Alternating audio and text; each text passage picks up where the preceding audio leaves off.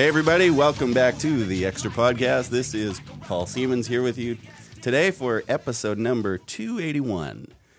And Greg Harris is with us. Hi, Paul. Good to have you here. Andy Steiger. Present. Yeah. How's that beard coming? You know what? Are you going to lose it soon or what? That is a beautiful beard. My wife gave it a 3 out of 10, so it's gone. Oh, that's sad. Yeah. 10 being super sexy. It got a 3. It's got the professorial look, though. My boys gave it a 1. And it's itchy. I think and I look forward to shaving it. But you know what? It gives you some credit, CBC, I think, when you teach your class. Yeah. Do you know it's supposed to be? This is Jeff, by the way. Thanks for welcoming me. Oh yeah, there's that that guy here. Oh, gosh. So Andy, it's supposed to be Movember because of the mustache, and you're supposed to be bringing about prostate cancer awareness. And why have you gone with a beard? Can you please shave it off except for the mustache? Jeff is stuck in an old-timey Listen, it's supposed to be the mustache. That's what the Movember's about. Can you both have beards, you and Greg? Greg does it so he doesn't look like he's 18. True story. which he still just looks like he's 19. Come but on. Whatever. So, Greg, can you shave off your beard for just the mustache, and Andy for just the mustache, please? And can we get a photo of it? I will do that. I will do it when I shave my beard. I have a week-long process where my facial hair decreases. So you're going to go to the goatee. So Can you go with the one goatee point- and the lamb chops first? Sure. Yeah. We'll take opinions on how those 5 days of the decreasing of the beard should go. Okay, we'll take pictures and post them on to Northview's. Yep. We should I don't have know a when I'm gonna podcast shave it, though, Instagram site, by the way. Why Extra can't we just, podcast? why can't we just take photos and put it on Northview's Instagram? Yeah. I don't know how official this is. Are you on don't we- Instagram, Jeff? Officials. Why don't you take pictures and throw it on the Dr. J Bucky Buck? We could do that. Jeff's on Twitter, by the way, if you didn't know that. Don't follow him. No, he's pointless on Twitter. Instagram, you're like tolerable, Yeah. right? Well, I don't post anything on Twitter. This is what I'm saying. Yeah. Instagram every once in a while. By the way, I got officially kicked off Twitter. What? Yeah. By I who? didn't post for 2 years. By That's what- Twitter? Yeah, Twitter kicked So me they off. deleted it? They did. I didn't know that was possible. I didn't either. Yeah, my account has been officially terminated. So you're gonna have to start a new one. I doubt it. That'll be hard. At the real Andy Steiger, money sign. I don't know what it is, Tiger. but I hate Twitter, man. I just do. Twitter's going to go away soon, just so you know. It doesn't make any money. Okay. So there it is. I said it. Said it out loud. Boom. Let it be known. I said it first. Snapchat is where it's at. So 30 years when it's gone. I said it first. I told you. Listen, Wait for it. episode 281. Wait for it. Hey, we were listening to some good Wildfire. I actually was recording a little bit of that earlier, You were. so that might have been at the beginning. So what was Wildfire? For those who were listening to the song, You were recording it. yeah, I recorded a little bit. So of when it. I was a kid, my mom and dad used to listen to, I guess, like, what do you call that? Like country, but it's sort of country folk stuff. I just called horrible. Yeah. And so this was a song that they listened to about a horse. His name's Wildfire. And I'd be interested to know how many people who, if they're listening to that, remember the song about Wildfire. Because when I was a kid, I remember that being kind of one of the theme songs of my childhood, the Magic Horse Wildfire. It's one of my favorites. Did your parents listen to the Oak Ridge Boys? I don't know. My mom was a real Buddy Holly fan for a while, Buddy so I Holly. remember her listening to Buddy Holly a lot. But that Wildfire, yeah, kind of the late 70s folk thing. Do you know what else they used to listen to? A little guy by the name of Little Kenny Richard. Rogers. Kenny Little Rogers. guy. You know, Listen, Kenny's my legit. sister and I used to sing He's had a The lot of Gambler. facelifts. We used to sing The Gambler you gotta know. all the time. By the way, there is some great wisdom. There's some great wisdom in the song The Gambler. Was he married to Dolly Parton? I don't know. I think they sang together. No. Because they Lonnie were. Andrews. I think I always wanted Lonnie them to be Andrews. married. That's right. They were Lonnie islands in Andrews? this- No, not Lonnie Andrews. Lonnie Anderson. They were Lonnie I- Andrews goes to our church. They were Lonnie Anderson. They were islands Yeah, in the you. stream. There you go. With the gambler, we were both too tired to sleep. You know, I met Dolly Parton. Did not. I did in a Portland airport. Did you go up and say hello to her? I did. Her bodyguards were just standing there. She has bodyguards. She's like 4 foot tall, man. And I said, hey. She said, hey. And then that was it. And then she wrote a blurb for your book. Do you, And then I was Yeah, like, I've heard she's pretty will short. you give me an endorsement? Thinking. And the blurb is, hey, from Dolly Parton. all right. Nice. All right, let's get to some questions. So we've got one listener who wrote in and is asking about, this is the question, I'll just read it. How do we stand up for our beliefs while loving those who practice other lifestyles, such as the LGBTQ plus lifestyles? How do we stand up for our beliefs while loving those who practice those lifestyles, but also at the same time not condoning those lifestyle choices? Andy, do you have any input on that? Well, this is a question. This is the question actually I think a lot of people should be asking. This is how our culture should be thinking about this.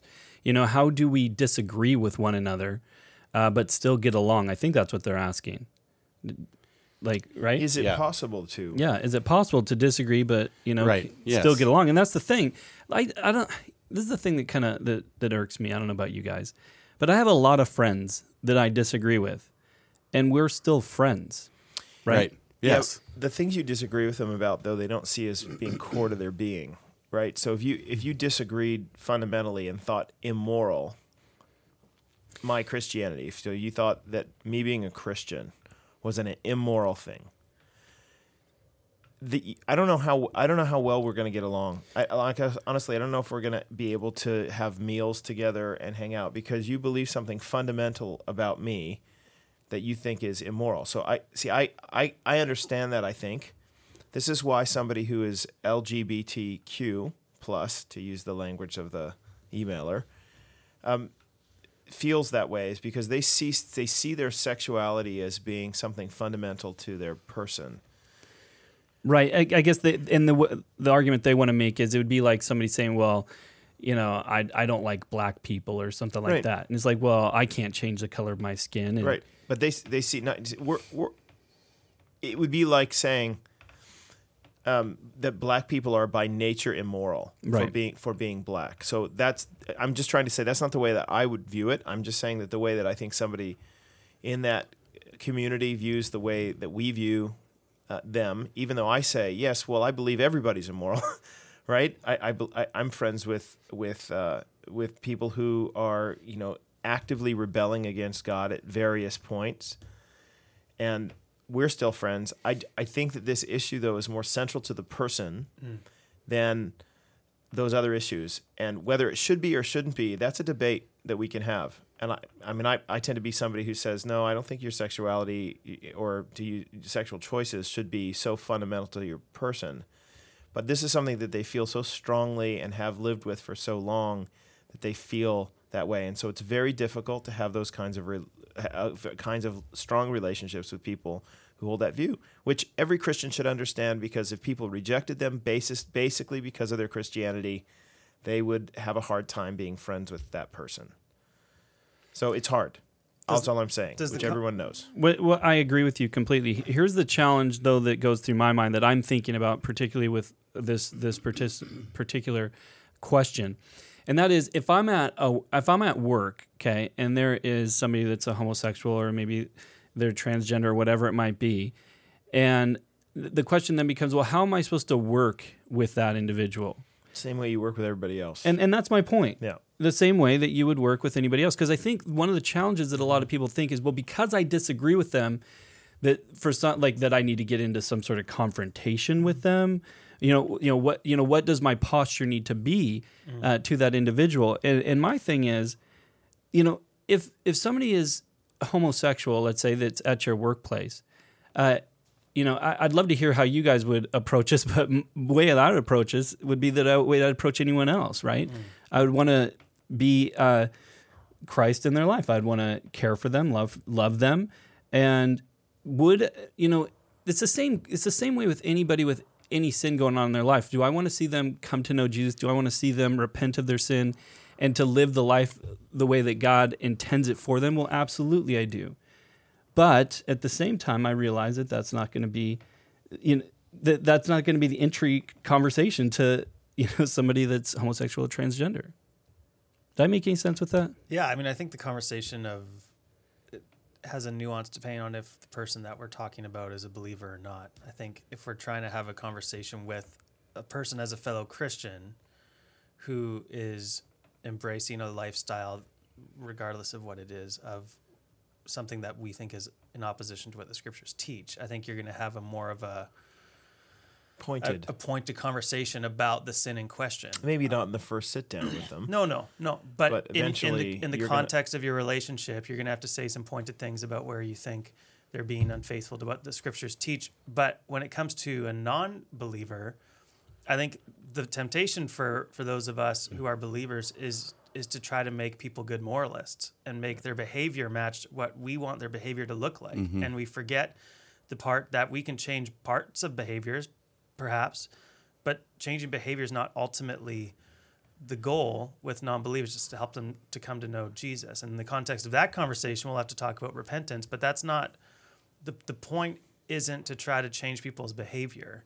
And so if people feel this, like, I need to be on a moral crusade to help people live morally, and so it's going to be hard for me to work regardless with people. Of what they profess about faith in Christ. Right. Or yeah, I think that's a troubling perspective to hold, and I don't think it's healthy or biblical. Well, God causes the rain to fall on the just and the unjust alike, right? So this is the attitude we ought to have toward those who are outside of God's covenant grace at this point. So what we say then is, God treats them with kindness, right? He doesn't draw a line in the sand and say, well, the rain will only come this far over my righteous people and no further. Mm-hmm. He actually he liberally gives in that way. And likewise, Christians ought to be the kindest people around when it comes to that sort of thing. I don't think you need to agree with if the subject comes up, you don't need to say, well, no, I think it's okay or not. But the way you treat somebody is going to be with kindness, the same way God does. In that regard. But of course you'd want to seek their repentance and ultimately call them to repent and believe the gospel, just like you'd call somebody who is a habitual liar or a greedy person or an adulterer, or I don't know how many different kinds of sins that we could list off here. All of them. It would be great if people, so for the sake of this question, the example of someone who's living a homosexual lifestyle and they're working with a Christian, and the person who's living the homosexual lifestyle is not a believer. It would be great if the witness was that the homosexual non-believer was shocked that their Christian friend actually disagreed with their sexuality because of how kindly they were treated by their coworker repeatedly. Yeah.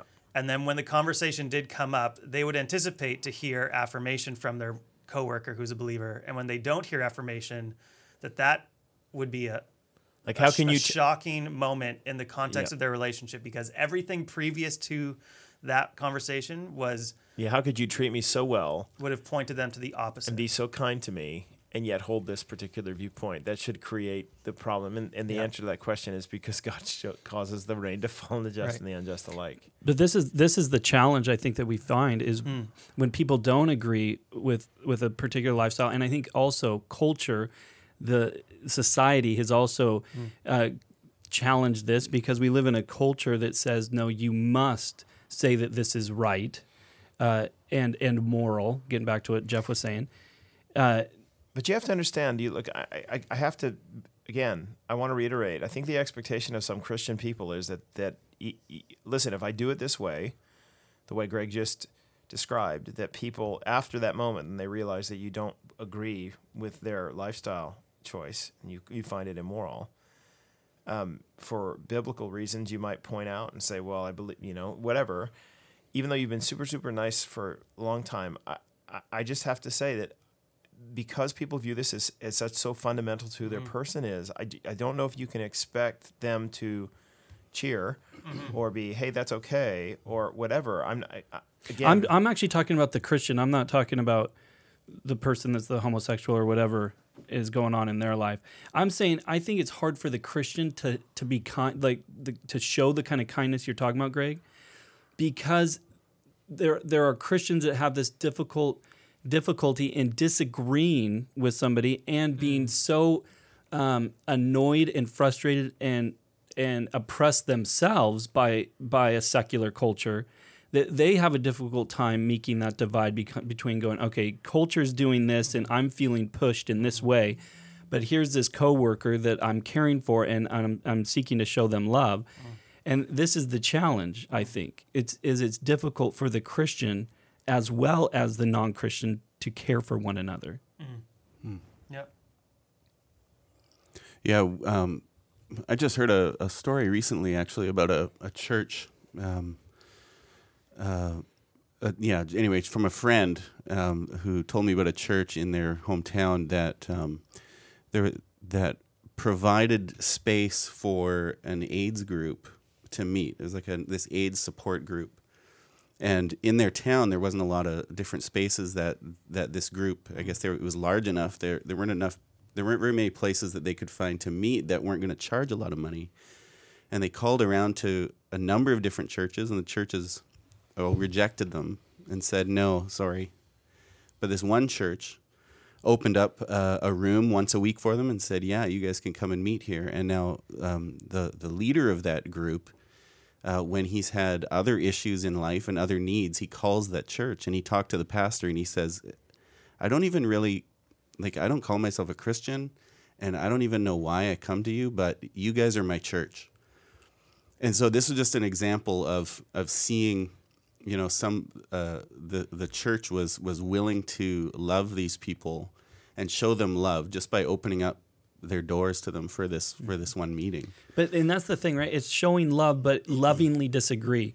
And this is Sure. where I think a lot of Christians get it wrong, is they don't know how to do the loving disagree. So what they do instead is they compromise their belief, and they'll want to accommodate. Yeah. Yeah, I think that there's an attitude among a lot of people that I've noticed in our culture that you have to agree with everything somebody else believes in order for you to be friends with them.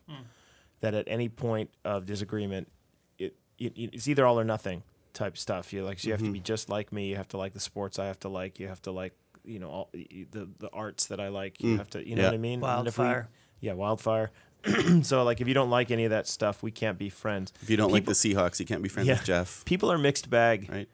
right? They are. Every one of us is a mixed bag, and we have different. This is where the issue of grace comes in generally, right? Now, don't hear me as saying that the issue of grace means that you overlook the sin of homosexual acts in the life of a professing believer. I'm not saying that, but I am saying that on most occasions, we just need to let people be with a lot of the things that are non-moral in their lives, but we tend to want to have everybody agree with us on everything, and we sometimes take non-moral things and make them very moral, which is what most legalists do. And so we end up saying that my particular tastes in this matter or that matter have actually a moral basis. We even employ the Bible, even when the Bible's not speaking to those issues. We employ the Bible in our defense. And we say, well, see, the Bible says that. And then, but if you actually really look at what we're saying the Bible says, it's not actually the case. So I don't know. It would be great if Christians were people who recognize that grace, but there's a tension there, because on the one hand, we are people of grace who've received that grace. On the other hand, we are people who are following Jesus and denying ourselves and taking up our cross. And so there's a level of kind of accountability and that sort of stuff. So it's hard. This is a difficult path to walk. And I was going to bring that up. People aren't going to like you. Just because you care and love for people doesn't mean they're going to care and love for you back. This is a difficult road to walk, and we do disagree with people on issues that are fundamental to their lives that are going to create friction. But at the end of the day, here's my thing. At the end of the day, a Christian should be confident in their faith to the degree that it allows them to not be uncomfortable to love and to care for people. I often think that it's those that are weakest in their faith that often are the most vitriol and the most confrontational. Yeah. Little illustration of this, though. This is a cultural wide problem. There used to be years ago that if you disagreed with somebody politically, so if you were if you were an NDP Minister of Parliament and you wanted to get together with somebody from the Labour Party or some other party that you disagreed with fundamentally on several issues, right? You would argue tooth and nail in the Parliament, and you get mad at each other and even say harsh things about the position that the other person held. But then afterwards, everybody go out for drinks. Or everybody, this has happened in the U.S. frequently. A Democrat and a Republican. There are great stories about these people who've been in politics for years, being the best of friends. But when they go into the chamber, they argue strongly against each other for their view of how the world ought to run or how the laws should be enforced or passed. But they go out afterwards and hang out with each other and be friends. There's actually, I can't remember, there's a Democratic strategist who's always on an election time. He's a bald guy. His name is Carver, I think. I can't remember. But anyway, he has been married to a Republican strategist for years. I hear these two people who are married to one another, but they view the politics as a game. In the same way that, you might be married to somebody who doesn't support your sports team.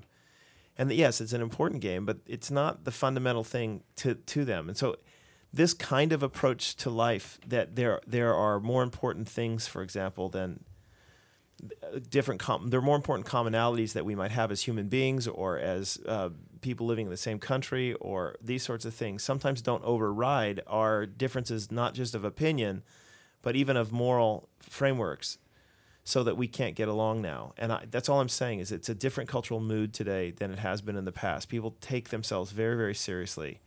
And maybe that's right. Maybe it's wrong, but it creates a very difficult setting for us to be buddies with people who we don't agree with on even any minor issues or even major ones. Mm-hmm. Paul's computer broke and he had the questions. So now I pulled up the document with some questions. My Can I Apple ask- did the Apple equivalent of a blue screen. Apples aren't perfect, all you Apple lovers out there. But anyway, Wow. Can I ask another question, or is this? Throw the Apple under the bus, will you? Yeah. Maybe it was user error. I saw it. He saw it. It looked pretty Apple-ish. Problem. Oh, wow. Okay, here's a question, guys. It's the first week of Advent, It is, which Greg. means Thanksgiving is over. The It real means Thanksgiving, yes, it's over. decorations The real are one. starting to go up, even in townhouse complexes. The Hey, before stratas you are being. I'm cutting you off because I got to tell you something about Thanksgiving. I was kind of on a roll, but no, Okay, you but hold do on. your thing. It's fine. I was at church last weekend with Chuck Swindoll. No, you weren't. Yeah, I says, pardon? not this week. Did the he week, come here? The week before last. I was at a church in Texas, Chuck Swindoll, and he said that Thanksgiving is the holiday that America does and nobody else in the world. Well, That's I'm cla- actually serious. He yeah, like said in those very November. words. No, That's he said that classic. we do it. No, it's unique to the United States. We can agree that the United States make a bigger deal of Thanksgiving. Now here's a question. They No, but don't do it that's in the not what he UK. said. it's the excited I'm states of trying- America. I'm trying to give Swindoll the benefit of the doubt. No, then he prayed and he said he thanked God that even though the United States had some difficulties and it's a bit of a mess, it's the best country in the world. That's a true Which American. I thought it was awesome because I'm sitting there, me and Kyle are sitting next There's to a two Canadians, and Ezra and Steve Weens, and yeah, I And think a I think Kenyan Steve got Canadian. lost right there That's at that awesome. point. I was And saying there was a flag waving behind I was saying him, was there not? amen. Yeah, there's a big flag. No, there waving behind wasn't. him. No, Yes. there wasn't. Okay. Of course. Actually, there was. Yeah, there's a flag on the stage. Golly. Do you know, though, a great question to ask Canadians is why do you celebrate Thanksgiving? They oftentimes Canadians have no idea the history behind it. I am a Canadian. No, you're not. I am. My Because- mother's a Canadian. Listen. No, you you're a half-breed. carpetbagger. You are a mutt. You're like the Samaritans. You're an of- American Canadian Canada. mutt. Hey, you sound like an American. I am a purebred. All right. but Ladies your and kids. gentlemen, A. Dude, Steiger at northu.org. Anyway, Greg, I just wanted to tell that story so that it would give some context to how some Americans view the Thanksgiving holiday, Yeah. of which you're speaking. America. And Andy apparently is one of them. There you go. All right. So it's first week of Advent, and Christmas is around the corner. So I think we have this question just about every year. And so, why not? Let's ask it again. Come on, Jeff. This is going to be good. Don't look like that. This will be fun. Is it the Don't why be should sad. why do we celebrate a pagan holiday? The question is, what does the Bible say about celebrating Christmas, and doesn't it have pagan roots? Well, if you Dun dun dun. if by pagan roots you mean Saturnalia, which is what they did celebrate, and there are big. If you can actually Google that, Saturnalia was a Roman holiday that they used to celebrate right around this time of year, and they used to bring plants inside their houses to try to preserve them so that the gods who inhabited them, I think, would not actually die. So the evergreen became a sign of like eternal life and stuff. I think I might be mixing all sorts of stuff up there. But Sounds I'm pretty good to me, sure. Jeff. No, I think Saturnalia was it. So yes, the answer to the question is, why do we celebrate Christmas on the day that we celebrate it? And why are there certain activities that we do around Christmas time? Yes, they were originally pagan holidays and had pagan roots. However, and I want to say it's Saint Boniface or somebody. They Christians have a great It was history Gregory the First, I think. of adopting these things and stealing them and saying, "Wait a minute, we have Repurposing. we have a way better thing to celebrate this time of the year. So we're going to steal this holiday, and we're going to actually take some of the stuff that's celebrated, like bringing a tree inside one's house, and we're going to say, as I think one of the when bishops said, and I think it's Saint Boniface, or maybe you said Gregory, who said that it looks like the Trinity.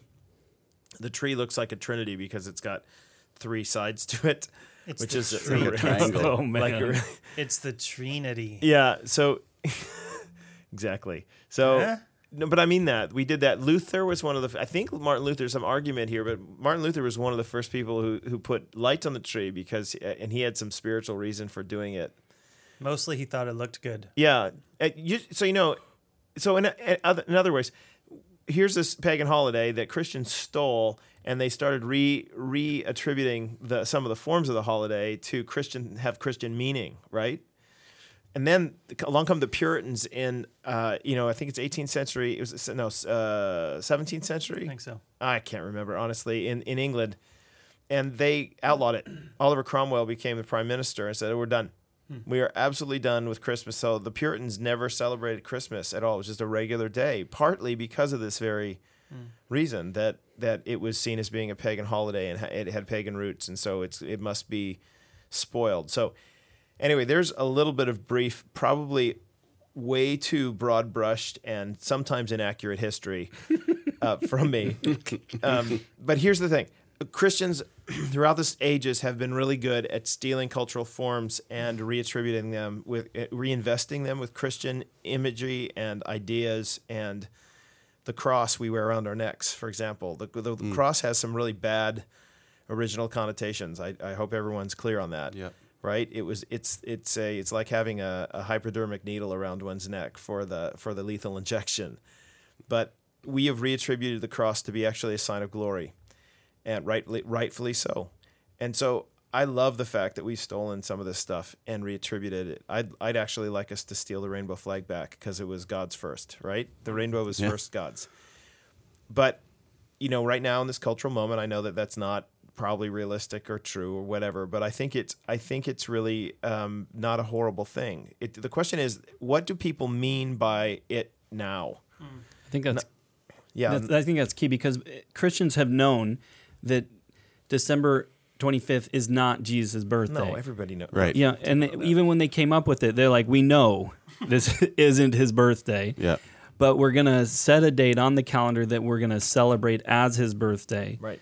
And I think that you're absolutely right, Jeff. We need to understand that. We're not trying to say this is his birthday and that this is our, form of Christmas. No, we've repurposed this and used it to celebrate his birthday, which I think is great. Right, and there's a great common grace stuff that goes on in Christmas time, isn't there? I mean, this is the stuff that we should love the fact that all around in all the stores and in all the advertisements and all this stuff, listen, the name of Christ is there, right? It's Christ. Even the X, by the way, is the Greek letter chi, which was a shorthand for Christ. And those that you can't get it, Christ mess is everywhere. And so the songs are played on the radio. Yes, and Rocking Around the Christmas Tree is one of those songs. And yes, there are a whole bunch of, you listen to more Wham this time of year than you ever do any other time because This Christmas. that's right. But Anyway. I'm telling you that mixed in with those are also songs, Joy to the World and Hark the Herald Angels Sing, and things that declare the glory of God. And we should be, among all people, thankful and rejoicing that this is, even as bad off as our culture has gotten in so many ways and rejecting of God and his ways, there is this month of the year where we all seem to celebrate this story at some level. And yes, some people repurpose it and try to rob of its meaning. And we get the opportunity, though, on a Christmas Eve service or through a play or through conversations or through movies to try to tell them, the real story is better than this, or the real story is pretty remarkable, right? The way the Bible tells it.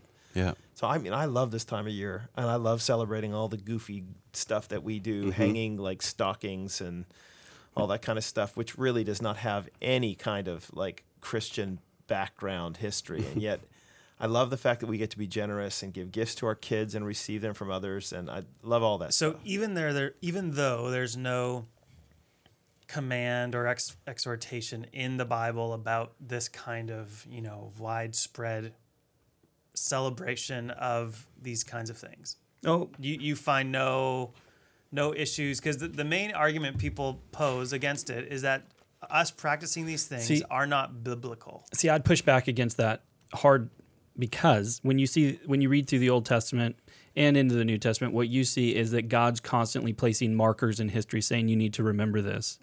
And holidays was a huge part of the Jewish tradition. And in many ways, if we should be making more holidays to remember more of what God's doing than less of holidays to remember less of what God's done for us.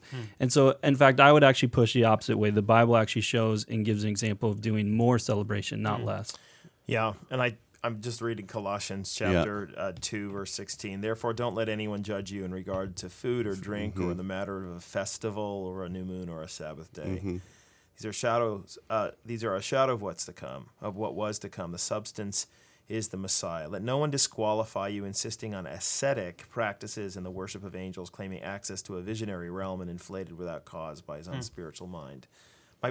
This is the background of Colossians, was that there were people who were thinking that they were more holy because they were either abstaining from certain things or engaging in certain practices around like holiday festivals and eating and drinking certain things. And Paul's like, okay, stop this. These things don't make you spiritual or not spiritual, right? Engage if you need to, and don't engage if you don't need to. A lot of it comes down to one's Christian liberty. Honestly, though, the idea that you are going to be, you are letting in some sort of demonic presence by celebrating Christmas and giving gifts under a tree, or by putting lights up on your house, or eating candy canes, or going to the Christmas parade in Mission, which is this Friday. Woo woo. Yep. Right. This is really silly, and actually, it's condemned in Scripture. When I say condemned, the judgment around it is condemned in the Scriptures.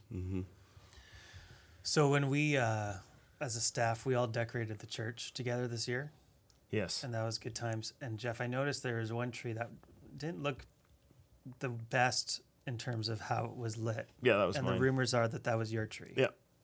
Yeah, that's right. So Outside? as much as you love the lights, I and do. the I like other festivity- people putting them on. Yeah. Let me just tell you, when I put lights on a tree, I do it for speed.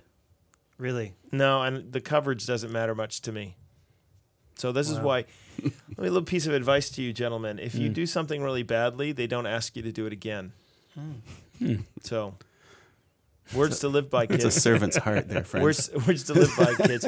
The day that we actually did this last week, I think it was last week on a Tuesday. It was pouring rain. and Paul and I were not told about No. our particular job of going outside, Nope. so neither of us were prepared No for it. raincoats. So Paul and I made the executive decision, and by Paul and I mean I, made the executive decision that 3 trees was pretty much good. We'll call it a day. And then the perfectionists among us decided, we can't not have trees all the way around the building. To which I was like, yeah, we can. But they were like, no, it won't look right. Okay, totally. I That's fine. So they did it. So we're thankful for Dan Sparrow, Dan Sparrow and Freddie Orozco, and so- Vic. Yep, and because they went out there and they gave all that they had to become wet and to wrap those trees with lights. And so every moment that I drive by now, I'm thankful for the committed hard work of them That's the American in you. and my laziness. Yeah. Becoming thankful And- about stuff in November. And later in that day, because I had nothing like in terms of coverage, like no rain hat, no hood, none of that kind of stuff. So I was out there, and I didn't look at myself afterwards, like what I looked like, and I didn't worry about it the rest of the day. And then all of a sudden, there was a surprise appointment. Somebody just showed up at the church and wanted to meet with me. And I noticed while I was talking with him, he was kind of looking at me. He was asking me questions like why, like, who are you, like, and anyway, it was. Do you work And he here? had this. He did. He asked me, and I was like, "Yeah, I'm a pastor." You're like, "Okay, whatever." And then after he left, I went in the bathroom. I looked at myself, and I was like, "Oh, that's probably why my hair was just like all over the place." Disheveled.